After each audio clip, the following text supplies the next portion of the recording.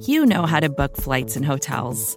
All you're missing is a tool to help you plan that unbelievable travel experience. That's why you need Viator. Book guided tours, excursions, and more in one place. There are over 300,000 travel experiences to choose from, so you can find something for everyone. And Viator offers free cancellation and 24/7 customer support for worry-free travel. Download the Viator app now and use code Viator10 for 10% off your first booking in the app. Find travel experiences for you. Do more with Viator. You're listening to SB Nation at the Super Bowl.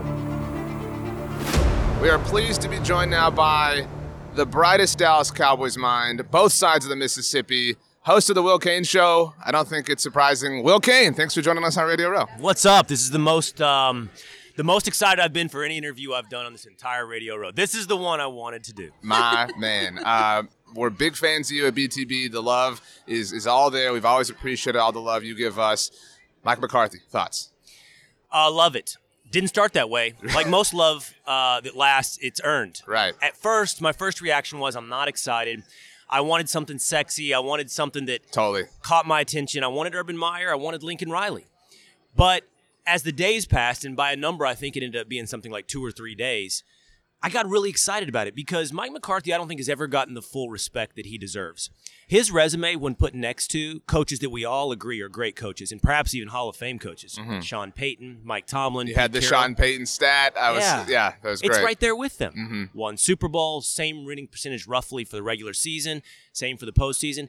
And yet some reason people discount McCarthy because he played or had Aaron Rodgers on his squad. But every one of those guys had a big-time quarterback as well. What do you think it is then? I mean, if you had to put, like a taste to it, why do people praise Sean Payton and kind of like poo-poo Mike McCarthy? I think it's, I don't know, like, I guess maybe the Saints have like a sexier vibe to them. You know what I mean? People just want to fall in love with that. And Sean Payton has this like smoldering, not even like physical trait, but like he's the guy who's going to, kick an onside kick. And you know what I mean? He's got this wild card element to him. And McCarthy's just, do you know he had the Sharpie behind his neck? Have you ever seen that? No. Dude, he used to keep like a Sharpie on his cap, like in the adjustable part. Oh, right. And it would like, because he would use it on his play sheet or whatever, and it would mark his neck. So he'd like end a game and he'd have like all sorts of marks. So like, that's like, Jay Glazer called him a grunt. And I think you've got like this grunt versus this like GQ model sort of thing. Do you see that?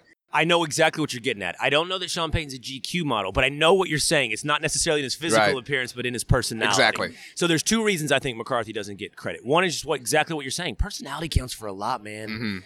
For better or worse in life. Mike McCarthy's just kind of boring. He's just kind of boring, and that's worked against him, where Payton says things, goes for it on 4th down, and onside kicks it in the Super Bowl. Makes choking motions on the sideline at Devontae Freeman, yes. Taunts Vikings fans right before his team blows a playoff game. Pete Carroll's charming, has his self-help stuff. Right. Mike Tomlin looks like a player's coach. He can fire you up. But Mike McCarthy's boring. Yeah. So that's one. The other is, different than Tomlin, different than Carroll, different than all the others. Mike McCarthy's all-world, Hall of Fame, big-time quarterback, threw him under the bus. Right. There's a divorce. So who was going to win the public battle on that? Totally Rodgers agree. or McCarthy? I agree. And I remember when Jordan Rodgers was on The Bachelor, and I remember that was like this turning point for Aaron. I think Aaron went on like the Ringer, it was when Bill had the HBO show, and he went on, and like that was the moment I really turned on Aaron personally. Not the 2014 divisional round. It wasn't all that. It was, but like that was the moment where I didn't turn, but I was like, there's something else to this dude, because it was like, I'm not a big Bachelor guy, but it was like the night before the like family visits episode or whatever, and so Aaron clearly wanted to get out in front and just kind of talk about his own, thoughts, because his family stuff's been talked about a lot. But I agree with you. I think like Aaron is also, I think many people believe, better than all those guys. So Right. it's not just that he's a Hall of Fame quarterback. He's the best one. If we really did that and we said, hey, who's got the better Hall of Fame candidacy, Drew Brees? Oh, I love this. Or Aaron Yeah. Rodgers? Is everybody going to vote Aaron Rodgers? I don't know that they would. So this is, by the way, Russell Wilson's path. I agree. It's probably going to add up to more than what Rodgers ended up with. And so I was so excited to do this. Let's look at Aaron Rodgers' playoff trajectory. Okay, 2009 loses to the Kurt Warner Cardinals. Okay, fine. Not going to knock that. Whatever. 2010 won the Super Bowl. Okay, deserve all the credit in the world for that. 2011, 1 seed, 15-1, lose at home to the Giants. Nobody gives them any crap for it. Wins MVP, whatever. 2012, they beat the, I believe, Christian Ponder-led Vikings before they got bounced by Kaepernick's 49ers. And then the next year, they lost to Kaepernick's 49ers at home. And then 2014 beats the Cowboys on a weird play, goes and everything collapses in Seattle. 2015 beats Kirk Cousins' Redskins, and then goes and loses to the Cardinals in that crazy Hail Mary game, whatever. So my point is, like, the wins he has outside of the Super Bowl are kind of hollow. You know what I mean? Like Aaron Rodgers is great. It just happened against our team. That's what I'm saying. Like, every time. He's beaten the guy in Jason Garrett that we both agree was not very good. You know, like that, and that's elevated him. And look, a win is a win and a loss is a loss. Right. But he did beat Jason Garrett on I don't know I can't remember what adjective you just used, but it was an amazing play. And Dak Prescott played him, dueled him head-to-head in that playoff game, and he makes an amazing, what was it, third and 27? Yeah, I don't know. It was painful. What do you think of the irony of it all? That now it's Mike McCarthy, and he was the guy who delivered the final blow before Wade Phillips got fired. Like, that's just insane poetry. Like, that couldn't happen to any other team except for the Dallas Cowboys. It is weird, right? Like, it's just kind of hard to picture Mike McCarthy as head coach of the Dallas Cowboys. Yeah, like, it's hard to, like, envision. I know everybody does, like, the Photoshops, but I can't see him in the Navy. You know what I mean? Like, right. And I mean the color, not the, like, branch of the armed forces. But, man, I can't remember who first used this analogy. One of the guys perhaps in your community, but it's so good. The thing that excites me about this, and this isn't logical, but the analogy is too cute. It just reminds me of Zach Martin over Johnny Manziel. Yes. It just really does. Like, nobody got excited about Zach Martin. None of us.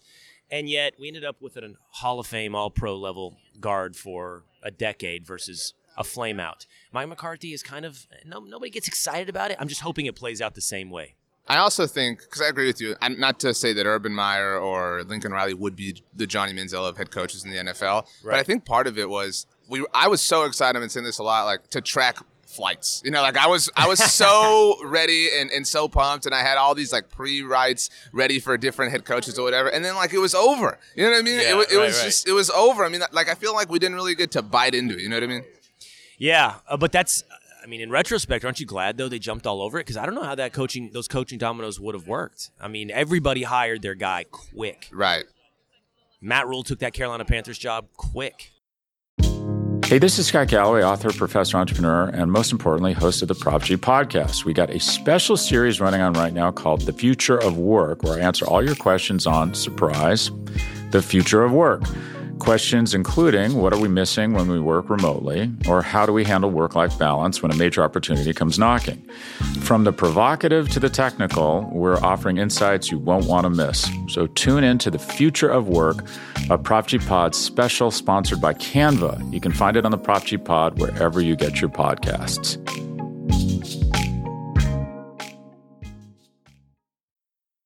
I think it's interesting the way they're not necessarily selling this was our guy all along, et cetera, et cetera, et cetera. But obviously this is an incredibly important decision to make for the future of your multi-billion-dollar company. And you let this dude go out and interview for other jobs while you were just sitting on your hands. It's not like you were in the playoffs and you were busy. I find that to be fascinating. And I don't know that they should be killed for that or that Well, I didn't like it at first. I don't know if you remember this, but I said the process doesn't make sense to me. You're right.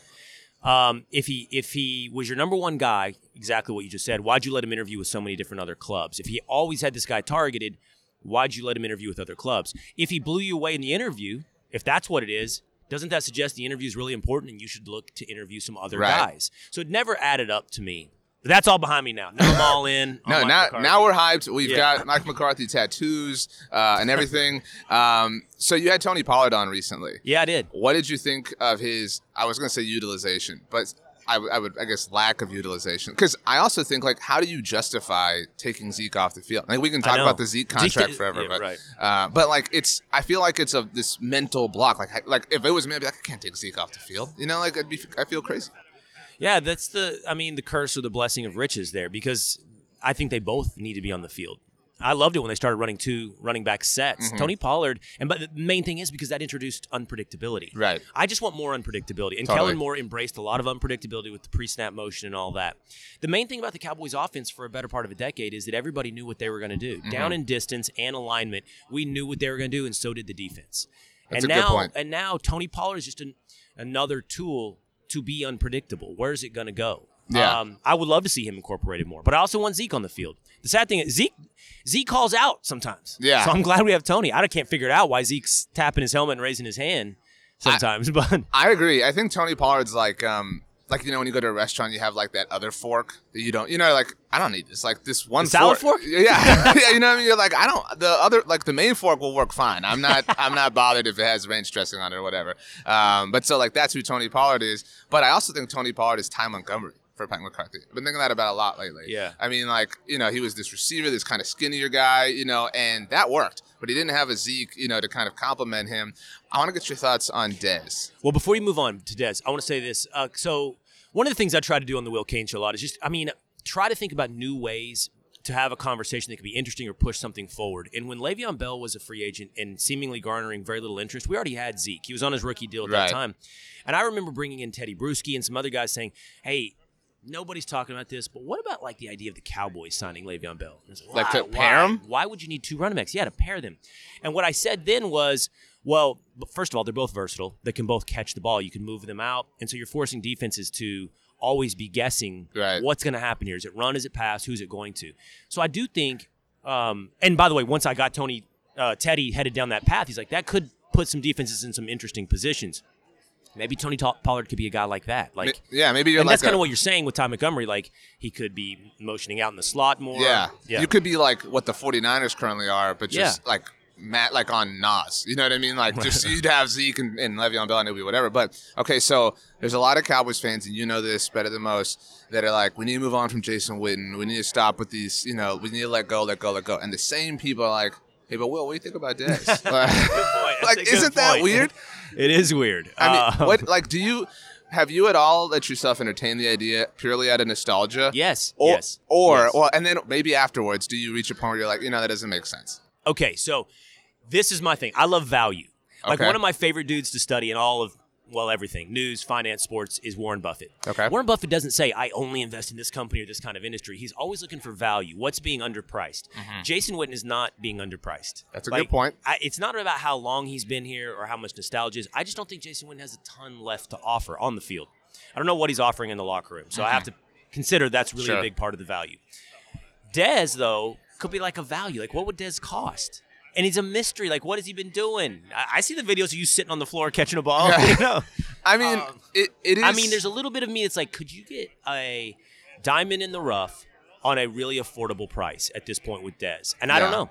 So I thought for a long time, it's been a long time, that the Cowboys were trying to pick up at Lambeau Field on that January day in 2015. Like, that was the way they were constructing their team. Like, drafting Zeke was almost like we're going to get to go right back to that exact spot, and it doesn't work that way. You have to do everything to get there, and if you build a team for that specific moment, I mean, you're forgetting about every other moment involved. And I think that in a lot of ways, like, a lot of people, and maybe people associated with the team, have had trouble letting that go, because it was this really magical. It was like your high school senior year love. You know what I mean? That you just never forget. But I feel like that has held them back and limited them. And like, I think going out and getting Randall Cobb, things like that, really kind of, because forever, to your point, it was Dez, Terrence Williams, Cole Beasley, and that was it, because that's the way it was in 2014. And the offense was just be better than the defensive back. Be stronger, faster.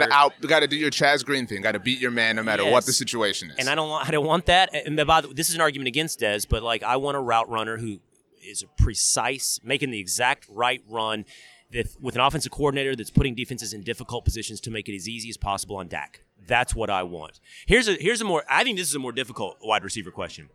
I was seeing Brian Broaddus, I think, brought this up. Do we pay Amari? It's a fascinating. Like, I love Amari, and he is exactly what we just talked about. I mean, a precise, great route runner, which should be the exact thing that Dak needs, and I think it was great for Dak, although he disappeared from time to time. But if Michael Gallup is, people are talking about, like, maybe he is a number one wide receiver. Maybe you transition tag Amari just to get through this, year or whatever, because I agree with you, and I don't think saying this is not meant to indict Amari, but you should not double down from the perspective of, we traded a first-round pick for him. We have to pay him. No, you don't. You know what I mean? Like, you won the division. You had a good time. You know what I mean? Like, yeah, it was a big price to pay for something small, but you do not have to double down because you did that. And to say double down implies that Amari's been bad, and he hasn't. But Amari, I don't know. I have found it fascinating that the team has pushed the narrative that he wasn't hurt. He wasn't hurt. There was nothing wrong with him. Right. Obviously, he's in a contract year, but that has been really, really, really interesting that they've kind of let it get to this point. Yeah, and I think in the end I would have a hard time walking away. Like, I have to pay Amari in the end. But if you're being a smart business that has a salary cap and has to manage your finances, you do have to go, well, in a deep wide receiver class this draft, with a guy on our roster who people seem to think could be even better than we've already seen, do you pay this guy? Last thing for you, Will. One thing you want to see from the Dallas Cowboys this offseason, whether it's one particular free agent or maybe like one position, I want to go get a big defensive tackle, whatever. One thing on Will Cain's wish list for the Cowboys. To be honest, I don't want to dodge your question. That's okay. You can dodge it. It's already happened. Oh. We have a new coach, and by the way, I think it was time for a new defensive coordinator and a new defensive philosophy. I think this roster has been talented enough for several years to win it all. I don't look at the Cowboys roster and go, wow, it's missing things. I'm not one of these guys that says we're overrating the talent. Right. We're not overrating the talent. I think we have had a coach, and I think Jason Garrett's a good coach, but and you'd say, well, shouldn't a good coach bring great talent to a higher level? I just think you need a coach that brings this schematically, and I was talking with someone about this the other day. I think Jason had a philosophy, and I respect it, like the whole process thing, but I don't think he had conviction in living it out to it. Because I feel like if the Cowboys fan community complained about him being too conservative, the next game he was going for it on 4th and 1 on his own 30. Yeah, they were constantly trying to, plug holes, like on a sinking boat like this. Exactly. What you believe all the way, and people will follow you, and hopefully that's good enough to take you all the way. Yeah, and for a long time that was the guy that rallied him up when the going got tough. They came out, beat the crap out of the Eagles. You know what I mean? But I think that just fell on deaf ears, and it was time. But listen, I read almost every day. I'm on the site. I love what you guys do. It's one of my favorite sites to visit. Live and the Boys, I'm there. The Will Cain Show. It's available as a podcast, too, if you're on the go. But record the show. 3 to watch 6 Eastern, 2 to 5 Central, ESPN Radio. And Will Cain also on the Blog on the Boys podcast all the time. So, Will Cain, appreciate it, man. Thanks for taking the time.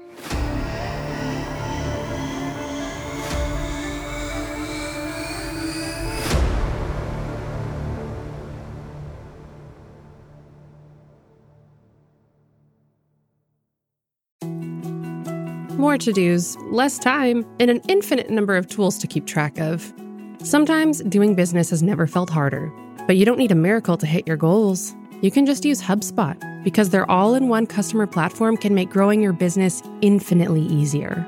Imagine this: high-quality leads, fast closing deals, wildly happy customers, and more benchmark-breaking quarters. It's not a miracle, it's HubSpot. Visit HubSpot.com to get started today.